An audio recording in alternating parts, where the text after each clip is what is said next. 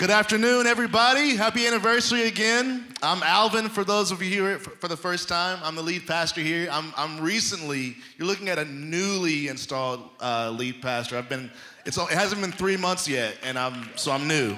But I think I know what I'm doing, so we'll see. But welcome, so glad you all are here. Again, if it's your first time, text BELONG to 77411, and we will be happy to connect with you. Also, don't forget, guys, once we're done, we would love if you have any memory, particularly a positive one, of Nashville life.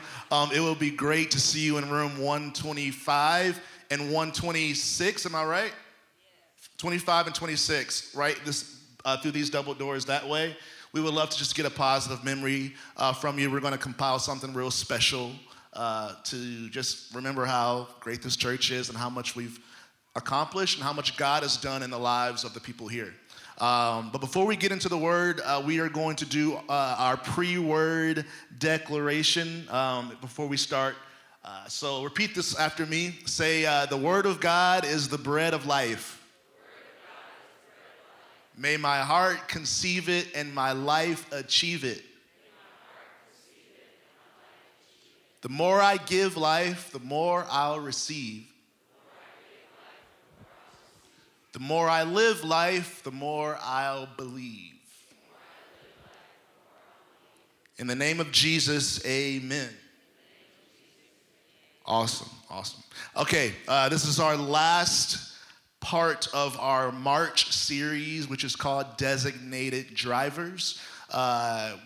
We established that when you have been assigned to be the designated driver in your group of friends that are maybe going out to drink that night, you've got one job, and that's to stay sober. Your job is to stay sober so everybody can get home safely. And I really think there's a lot of parallels between the designated driver and the believer. I believe we have a similar role in this world to lead people home safely, people who are currently under the influences of all types of things, whether it's substances or demons or mindsets. I mean, there's all types of things that this world is under the influence of. And if we aren't sober, then how will they get home? How will they find the way to get home safely? So I really want the church to really take on the role of the designated driver and the leaders and the light for our society, for our world. The definition that we've been using for designated drivers is people who have been given the honor and responsibility of remaining sober for a world under a harmful influence. And I can't think of a more sobering topic than the crucifixion. Obviously, we're about to celebrate the resurrection we celebrate it all the time, but next week is the day that the whole world acknowledges the resurrection. But we need to remember, before there was a resurrection, there was a crucifixion. There was a really gruesome, horrible death that Jesus had to go through before he was raised from the dead. And that's really what I'm going to talk about today. The crucifixion confronts us with death. The crucifixion confronts us with death. We're going to talk about death today. And I know that's not the most likely topic for the 9th anniversary of a church called Nashville Life. Our theme for the year is I'm a life giver. There's a whole lot of life that we've got going on. And today I'm focusing specifically on death. And it's not as morbid as you think, because a detail that we often overlook, that we should not, a very vital detail to our faith is built on a resurrected life. And tell me, can something be resurrected unless it first died? So as much as we are about life, we have to remember that our life as Christians is specifically built on the resurrected life, which cannot happen until there's a death. So you cannot be resurrected until you die. You cannot experience the power of the resurrection until you encounter death. There's a passage that used to really confuse me in the book of Ecclesiastes, chapter 7. And I want to read it because I think it's very appropriate for us, considering we're about to celebrate next week, as well as just what we're going through as human beings in the world today. So take heed to this, especially you young people or us young people. I'm holding on. And also those of you who are young in the faith as well, please take heed to this passage because most of y'all are like me. Y'all didn't even know this was in here. A good name is better than precious perfume, and the day of one's death better than the day of one's birth.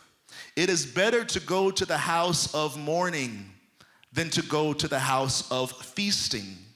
For that day of death is the end of every man, and the living will take it to heart and solemnly ponder its meaning. Sorrow is better than laughter.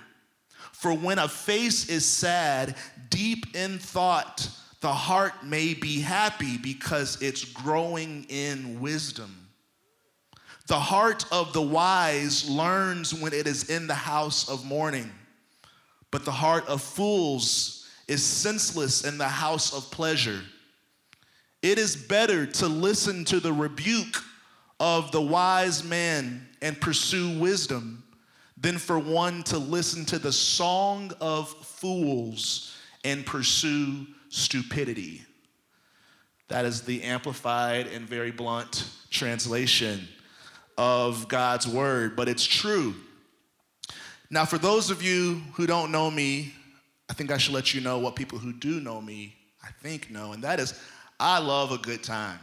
I prefer to laugh more than I prefer to cry. I enjoy a wedding, particularly the dance floor at the reception, way more than I enjoy a funeral.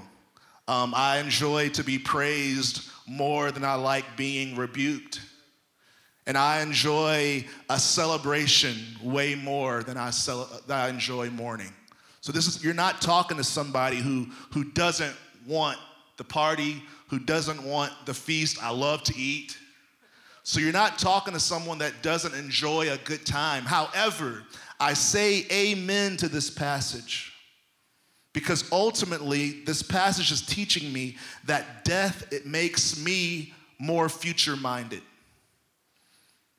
Death and the thought of it makes me more future-minded. Guys, most of my future is after I die. The majority, in fact, Scripture goes as far to say my time prior to death is only a vapor of smoke compared to my future after I die. This is something that most of us struggle, especially us who are younger and invincible and we're going to live forever. It's hard for us to grasp because we really want to hold on to the time this side of death.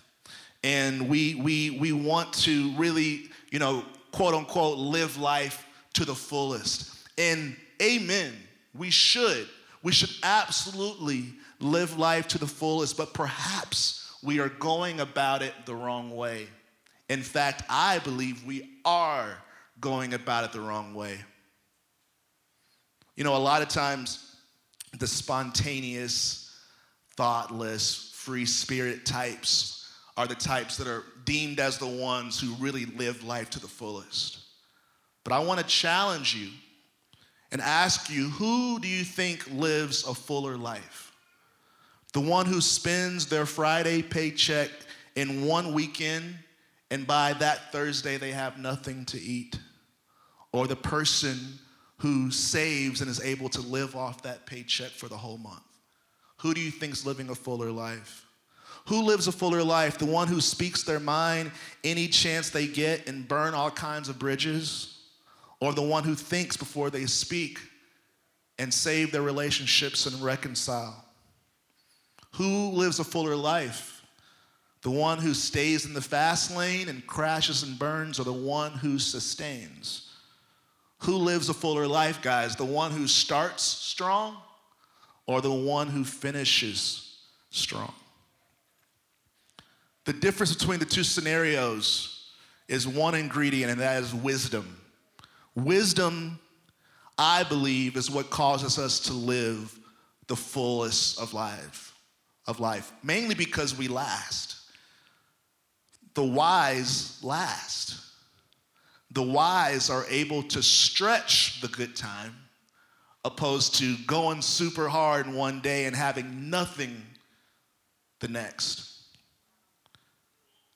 The wise ultimately live the fullest lives because the wise last. Proverbs chapter 3, verse 13 through 15 says, "Blessed is the one who finds wisdom and the one who gets understanding, for the gain from her is better." Everyone say better.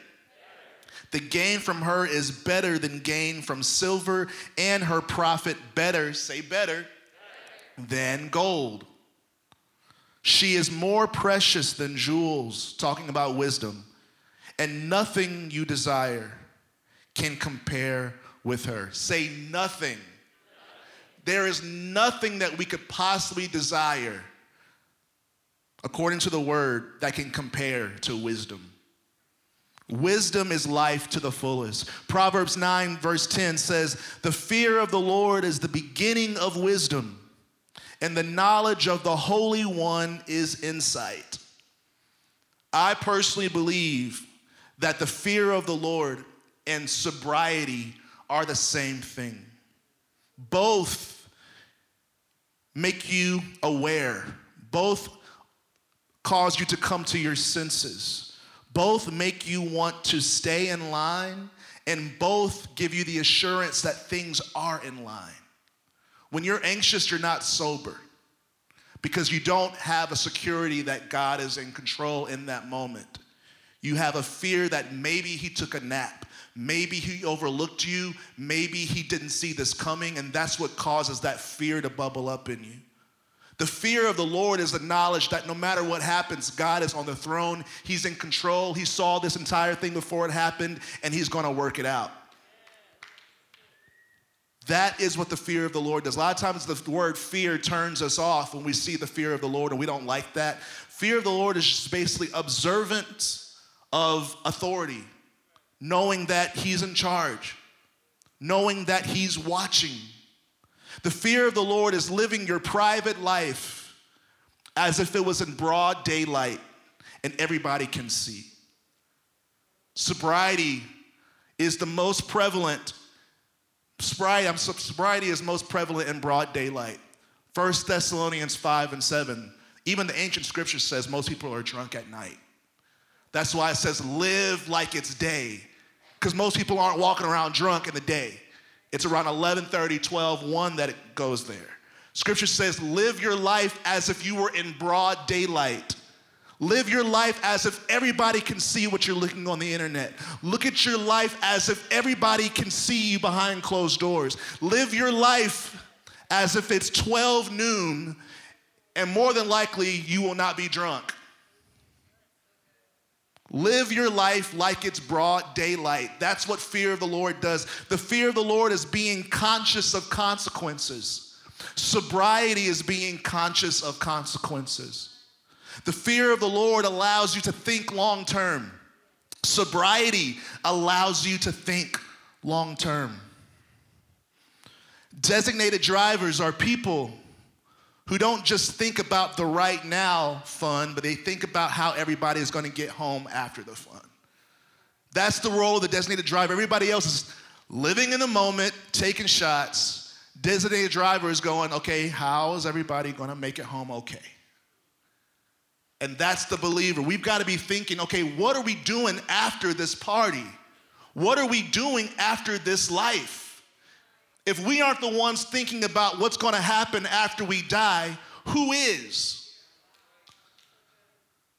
The reason why the crucifixion is sobering is because it makes us think about death. And guys, death is sobering. Death is sobering. I had the honor of going to 3 funerals in the past 2 weeks. And all of them were Jesus followers. They were impactful in their faith. They had so many stories of people who were blessed by their life. And there was yes, there were tears. It was sad because we love people, and I believe tears reflect the value that they had in our lives. if you're not sad that someone's gone, then it kind of makes you wonder what the value they had in your life was. So I'm not knocking tears because that means that you loved them. That means you're going to miss them, and that's positive. At the same time, for these 3 people who died, there was such a sense of joy and a sense of hope, because for those who are in Christ, death is only the beginning. Death is just the beginning for those who are in Christ, which is why the mourning is not the same, because you know that death is just the start for those who are in Christ. Jesus saw death merely as a gateway to where life really was. Hebrews 12, chapter 2. Hebrews 12, chapter 2. It says, we do this by keeping our eyes on Jesus. Everyone say Jesus. We keep our eyes on Jesus, the champion who initiates and perfects our faith. Because of the joy awaiting him, he endured the cross, disregarding its shame. Now he is seated in the place of honor beside God's throne. I'm going to explain this scripture. It says, Jesus endured the crucifixion, which was terrible, disregarding how shameful it was to lay there half naked while people were spitting on you, you're bleeding, organs popping out. I mean, it was horrible. He endured the shame and the embarrassment of that kind of death because he knew that joy was in his future. When the Bible says that joy awaited him, awaiting means it's in the future. Like, next steps forward today is awaiting me. It's in the future. So the Bible says that when he went to the cross, he knew that there was a joy in his future. So how can you be thinking about the future when you're about to die if death is really the end? This man was approaching his death and was thinking about the future that was ahead, which is proof that death is not the end.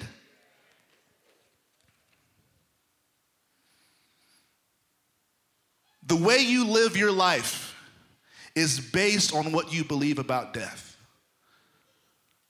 Your life is an open indicator of what you truly in your heart. I'm not talking about your Christian status. I'm not talking about your religious affiliation. I believe that your life today is a direct reflection of what you believe about death. If you believe that death is the end, then you will treat this life like it's all you've got.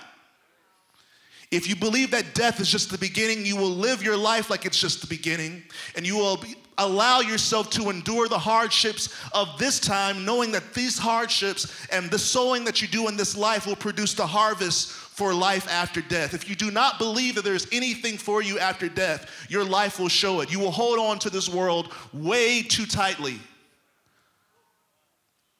And the enemy knows if you think that this life is all you've got, he's got you. Scripture says that we defeat the enemy by the blood of the Lamb, by the word of our testimony, and we're not afraid to lose our life. And you cannot not be afraid to lose your life if you don't believe that your future is the majority of your future is in the future after death. Does that make sense? Okay. Jesus endured death because he knew his future would be joy. This was the first death on earth that brought eternal life to mankind, which is why I don't mind talking about death, because the death that I'm talking about today is the death that will give you life well after your death, which is why I can talk about it, which is why we should be able to talk about it. We shouldn't fear death. As long as you fear death, you will not live. We have to live our life unafraid, not because we're just all wanting to die, but we see death for what it is, and that is just the beginning. What made Jesus' death so special? Why is it his death that we're talking about? Why are we talking about Thomas's death? Why are we talking about Johnny's death? Why are we talking about Susie's death? Jesus' death is special because of something called his blood. His blood is what makes his death so special. That's why his blood is what makes his death something that I'm talking this long about. When John the Baptist saw Jesus at the beginning of his ministry, they said that John the Baptist said, "Look, there goes the Lamb of God. There goes the sacrificial lamb. There goes the lamb who takes away the sin of the world." This was a reference to a highly significant event that happened in the Jewish heritage, and that is Passover. Passover was the event where God saved the Israelites from slavery in Egypt. And it happened in Exodus, and it was a very horrible but powerful process. God unleashed an angel of death all through Egypt. And the angel's assignment was to kill the firstborn of every household. Every household. This was obviously terrible for anybody to go through, but Egypt went through it. They suffered from it. It was a real thing. And yes, it was at the hand of God.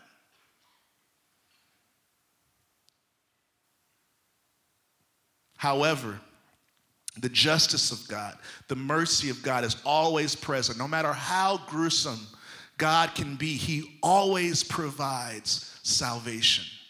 There's always a provision for an escape. He said there's nothing that he puts us through that he doesn't offer a way of escape. But in true Jesus fashion, true God fashion, I should say, he only provides one way. And that's the thing, like God always provides a way of escape, which is good news, but the want part is there's only one way. He doesn't provide several options to get out.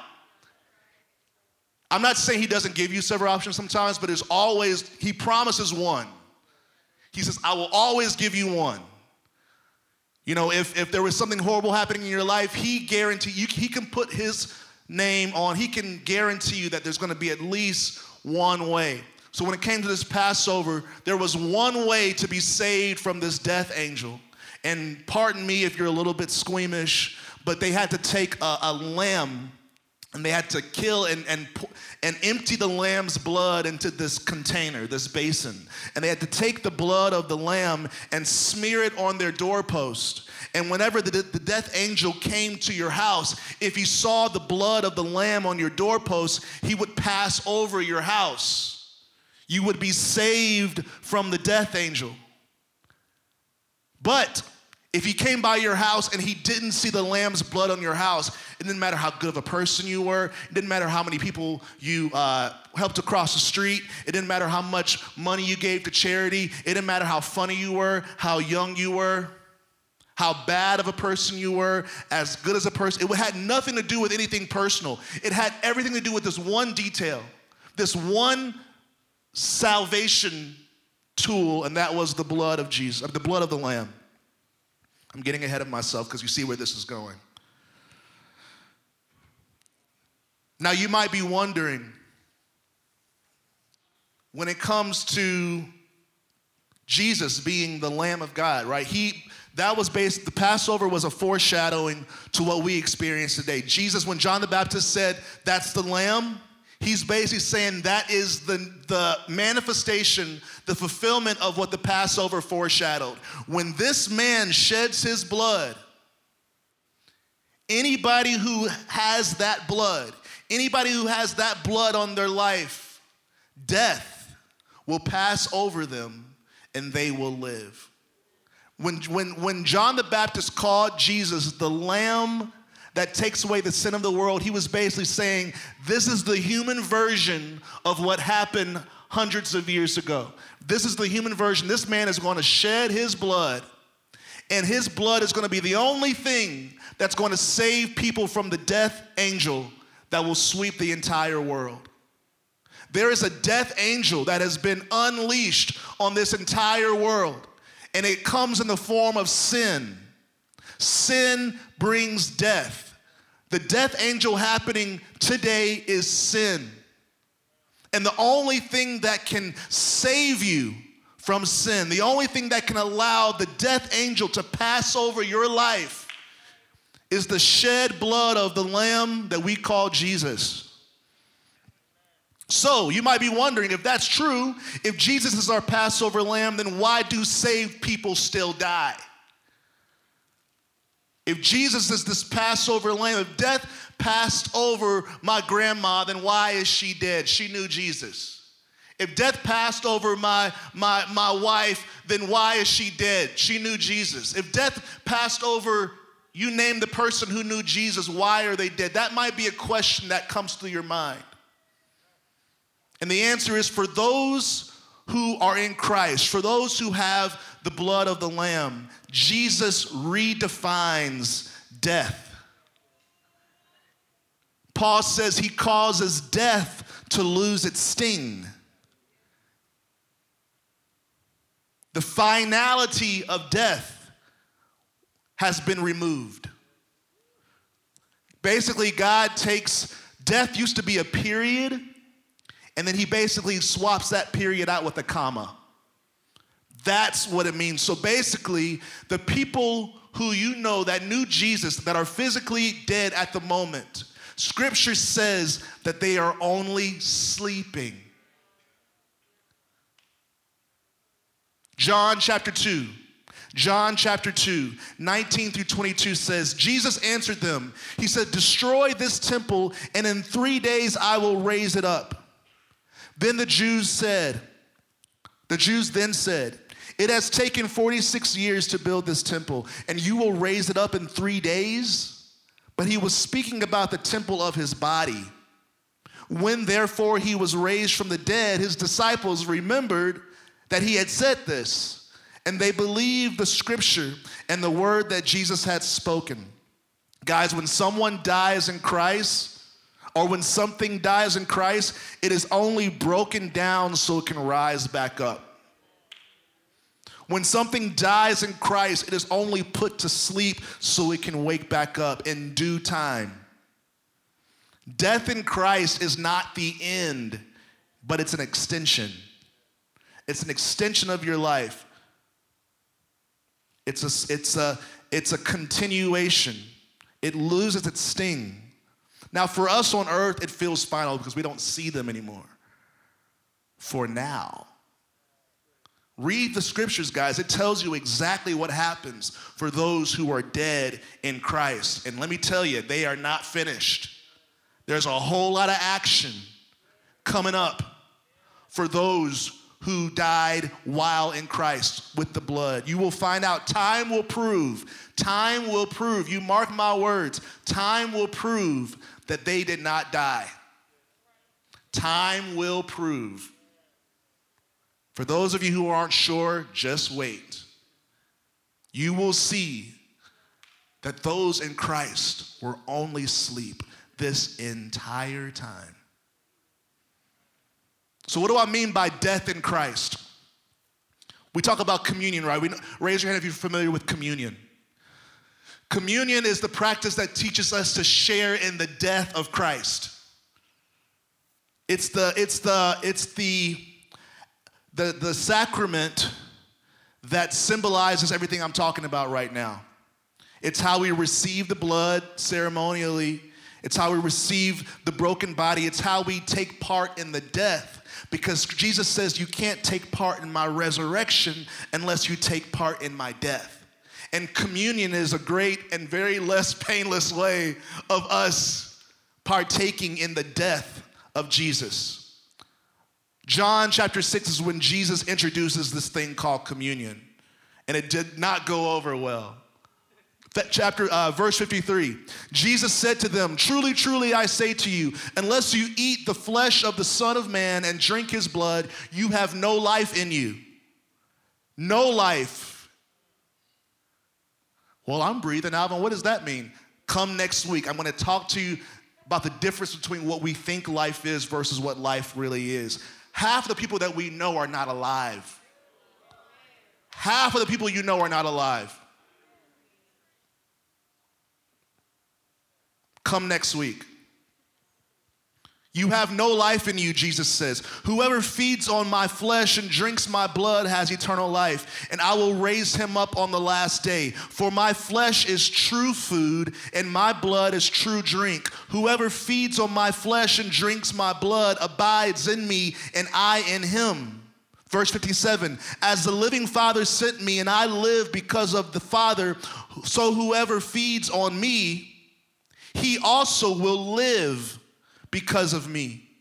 This is the bread that came down from heaven, not like the bread the fathers ate and died. Whoever feeds on this bread, everyone say this bread, whoever feeds on this bread will live forever.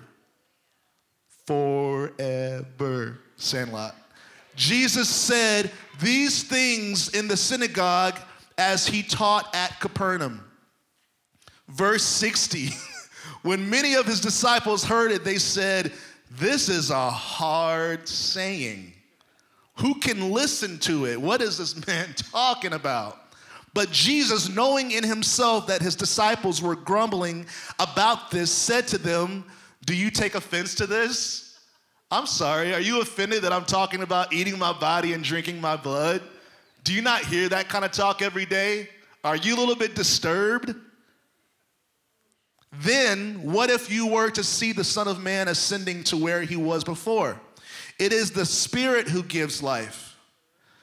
The flesh is no help at all. The words that I have spoken to you are spirit and life, but there are some of you who do not believe. For Jesus knew from the beginning who those were who did not believe and who it was who would betray him. All right. Jesus is the only person who lived, died, was raised from the dead, and never died again.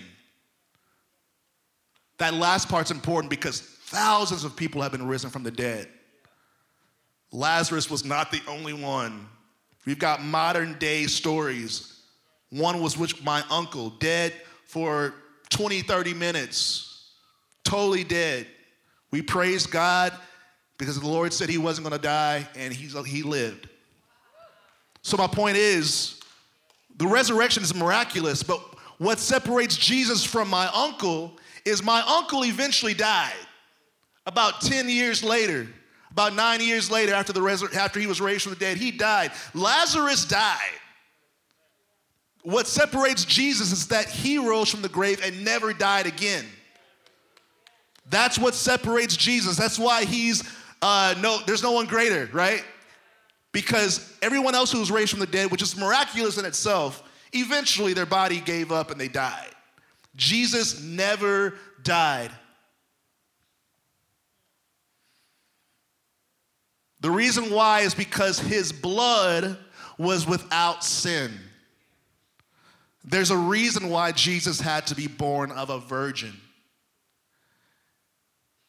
If man's DNA was mixed in, he would have been just like us, doomed from the start.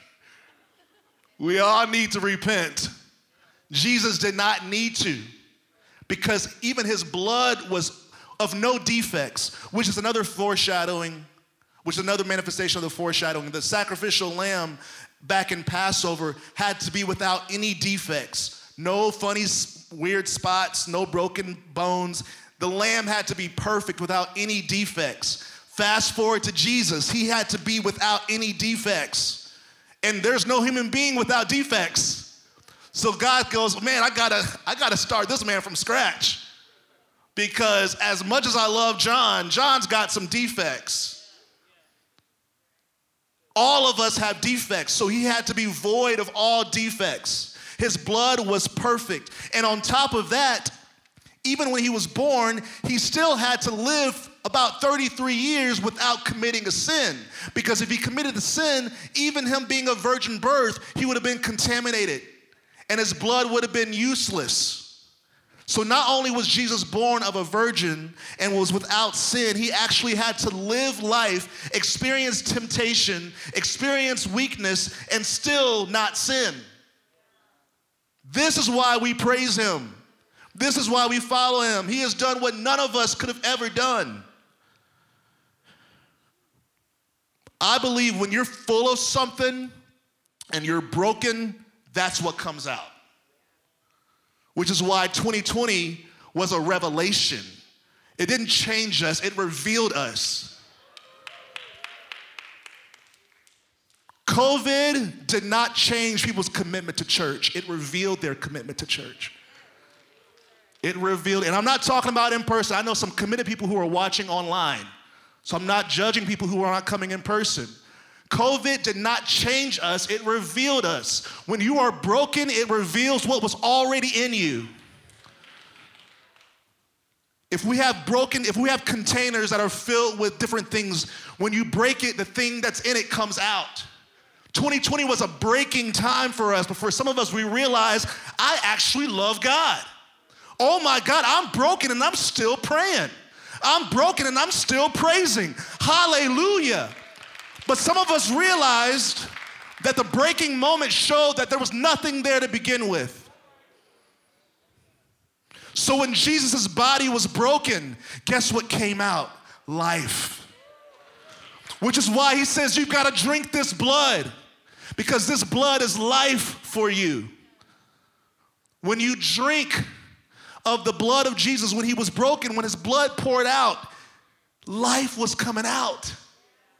Life was coming out when his blood was shed for us, when his body was broken for us.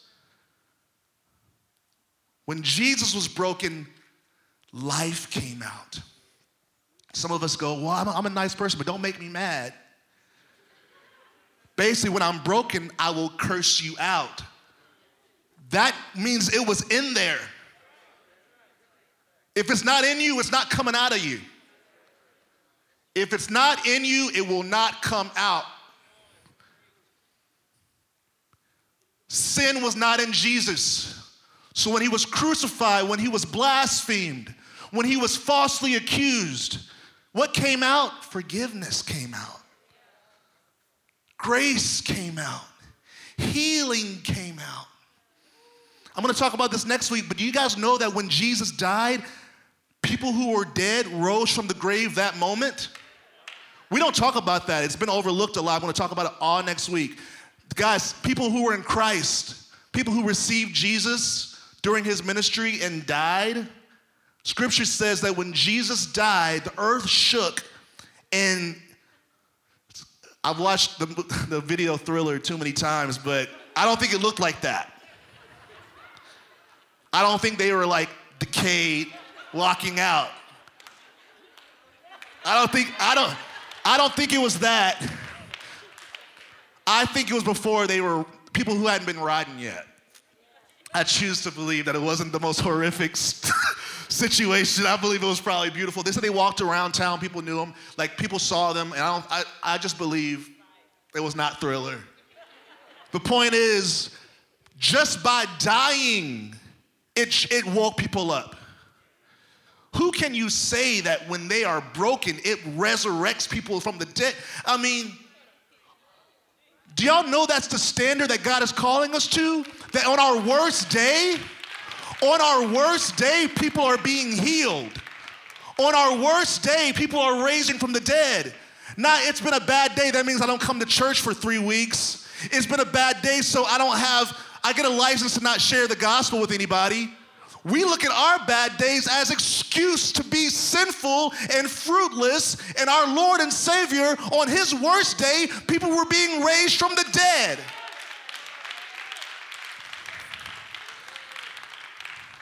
We've lost our standard. We've lost our standard. He says, put your eyes on Jesus, because then you will see, oh man, this is how this guy handled persecution. This is how this guy handled betrayal. It didn't cause his fruitfulness to waver. In fact, it actually increased his fruitfulness. Last scripture. John 12:24. Truly, truly, Jesus says, I say to you, unless a grain of wheat falls into the earth and dies, it remains alone. But if it dies, it bears much fruit. Whoever loves his life, the life this side of death, loses it. Whoever loves this life, these 100+ years if we're lucky, whoever loves this part will lose their life. And whoever hates his life in this world will keep it. Whoever sees their 100+ years, if you're lucky, whoever sees this part as what it is, and that's just the sowing period for the harvest, that means you know what sowing is? It means you're covered in dirt. You've got to see this life of, I'm just in dirt right now. I'm just in dirt. This is sowing season. This is sowing season. Jesus says, whoever sees this life as the sowing season and is willing to just go, oh, this is just the dirt time, they will live. The person who looks at this season as the time to shine, the time to be great, the time to really soak it all in and live it up the way that we think live it up is, if we see this as the time that matters in the way of, you get what I'm saying? We will lose our lives because we will get on this side of death and go, oh, wait, that time was actually to make this time great. That's what weeping and gnashing of teeth means. Scripture says there's going to be weeping and gnashing of teeth, and that is the reaction that people are going to have when they finally reach the real part of life and realize that they blew the part that was supposed to be the investment for this life. They're going to be so frustrated with themselves, guys. People are going to be so, you know how frustrated we get when we goof up or we mess up or we forget our keys or imagine that times 100. People are going to be so mad at themselves. There's going to be such a gnashing of teeth. I can't believe that those 80 years of my life, I lived so aloof of this part. I lived my life over here as if this was just a fairy tale.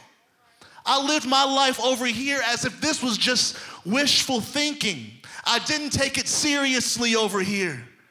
I thought this was the creme of the creme, whatever. Creme de la creme. Thank you, Jesus. I lived this part like this was the prize. And then you get to the part that's really the prize and you realize you have nothing to show for it. There's nothing you can enjoy. And for most, they won't even get in there. So Jesus says, whoever loves this part will lose their life. Whoever hates this part, sees it for what it is, will keep it for eternal life. Verse 26, if anyone serves me, he must follow me. And where I am, there my servant will be also. There will my servant be also, If anyone serves me, the Father will honor him. So guys, this part is for service. This part is for service. Learn from Jesus. This part for him was for service. He goes, follow me. You can't say you're a Christian and look at this part as the time to be served. This is the part for service. This is the part to humble yourself. This is the time that you fast and pray. This is the time that you labor. This is the time that you sweat. This is the time that you go all in until you have nothing left. It's this time so that you can reap from everything you sowed over here. And there's a reason why I always go here, because this is actually generous. If this stage was eternal life, honestly, just to give you some perspective, if this stage was your entire eternal life, this is the part before you are 120. I mean, honestly, vapor of smoke, this is your life prior to your death. And some of us are blowing it when this is the part that will fuel. If you see that for what it is, I promise you, you will not be lazy. I promise you, you will not be complaining. I promise you, you won't be doing senseless sins. I promise you, if you truly listen to Jesus and see your life like this compared to this, your life will change immediately. Some of you guys will be delivered on the spot. Some of you guys are not delivered not because of God's promise, God's ability. You're not delivered because you still think you have time. Some of you are not free because you still think you have time.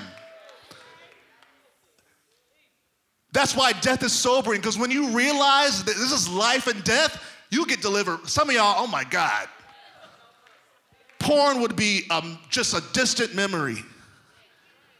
Alcohol, broken, I'm telling you, if you realize that you were, Tim McGraw, that was a prophetic song, Live Like You Were Dying. That's pretty much said, if you live like you were dying, it's going to actually enhance your life. You're going to say, you know what? I am going to go do that. I am going to say this. I am going to go do this. I am going to obey with this. Jesus says this is how you have life, by realizing that this life is nothing compared to what's to come. So since we've covered the death of Jesus is what gives us life, guys, for the next week, let's embrace the death of Jesus. Let's embrace it. Now that we know what it does, let's embrace, almost like Peter when Jesus was trying to wash his feet. And he was like, don't do it. And then Jesus said what he was actually doing. He said, well, in that case, wash everything. He went from saying, don't wash my feet to, well, if it means that, then wash all of me. So we're basically saying, if the death of Jesus does what this man is saying, then let's go for it. Let's die today. Let's go for it. If this is true, now you won't get sick when you read Jesus says you have to die. You won't go, that doesn't agree with my spirit. You're going to say, amen, let's die. Okay, I died in my flesh. I surrender. Take me to the cross. I want to be up there with you. Because if that produces true life, then bring on the death. Bring it on. Yeah, it might hurt. Yeah, I might cry. But if that's going to produce that, sign me up. That's why I say, guys, I love a good time. I love a wedding. I love food. I love to laugh. I love parties. But if the scripture's telling me that thinking about death is actually going to do what it's saying it's going to do, then I'll fast. I'll do it. I'll turn it down. I'll cry. I'll mourn. I'll do what I got to do. This Friday, we are going to gather for an online service because it's the day that the whole world will acknowledge the death of Jesus. I'm calling it the why behind Good Friday. I'm going to teach why that horrible day is considered good. Why is the most unfair, gory moment is considered good for us. At 7 p.m., it's online, YouTube, Facebook, Instagram. Please join us. Hopefully, thinking about death today reminded you that we will not be here for long. And when I say for long, I mean we know how fast the years go by just in context to this life. Some of you are like, man, time flies. You know how we say that? That's not a Christian. Non-Christians say that. Time flies. Man, I was talking to I had lunch with, where's Taylor? Nate, your brother-in-law. I had lunch with him Friday. And we were like, man, I said, it's been so long. He was like, yeah, maybe like 9 months? And I scrolled through my text. It had been 2.5 years. He said, man, you know you're getting old with 9 months. 2.5 years feel like 9 months. It was 2.5 years since I had seen him, guys. I'm trying to let us know that this is how time works. What we think is a long time is not. What we think is 2.5 years feels like 9 months. And that's why we're still on this side of death. So when think of eternity, what feels like 80, 90 years, what feels like 110 years is a vapor of smoke. Jesus is just saying, act like it. Act like this is nothing. Act like you just got a little bit of time. Jesus says, work while it's still day. While you still have time to influence your eternity and other people's eternity, act like it's life or death. Treat your friends like you know they're gonna die the next week. Tell me you won't tell them about Jesus. Please don't tell me you wouldn't tell them about Jesus. I pray that you would not withhold Jesus from a friend that you knew was gonna die next week that didn't know Jesus. I bet you'd get over your fear of confrontation then. I bet you'd get over your aversion to awkward moments then. I bet you risk being laughed at then. At least I hope you would, because in that case, I don't know what's in your heart. How can you tell me Jesus is living in your heart and you can know that your friend is dying, but because of your own personal comforts, because of your own fear, you allow them to never hear about Jesus? I've got friends who are currently laughing at me now. And I'm not trying to put myself in the back, but I realized that without Jesus, they will have no life. And I'm sorry, but I happen to care. And I don't think that makes me Mother Teresa, because I care. I don't think that makes me the greatest saint in the world, because I care that people won't live. They won't live. They won't live. And I care. That's all I'm asking you to do, is to realize that this is going to be the end. This is going to be the end. This is going to be the end for them. Jesus. With that said, guys, invite people to hear the gospel. I know our church isn't perfect.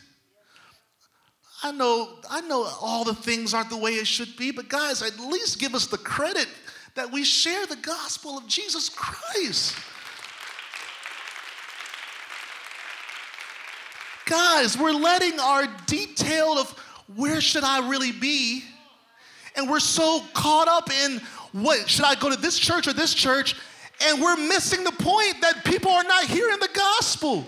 We're letting our enthusiasm about our church determine how well we tell people about Jesus.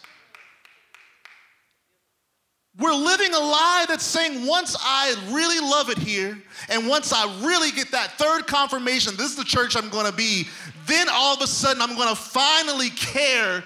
Guys, that is not Nashville life. That is your heart. That is not this church. That is someone who doesn't care that much. And we don't see it as life and death.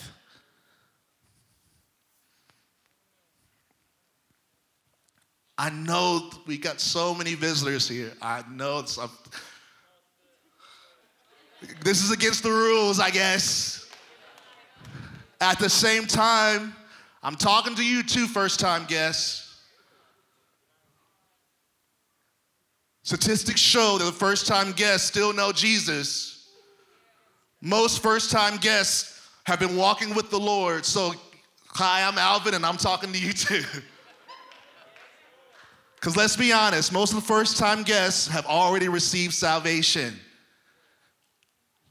So I'm talking to you too. Welcome to the family. Let's stand. We're going to end.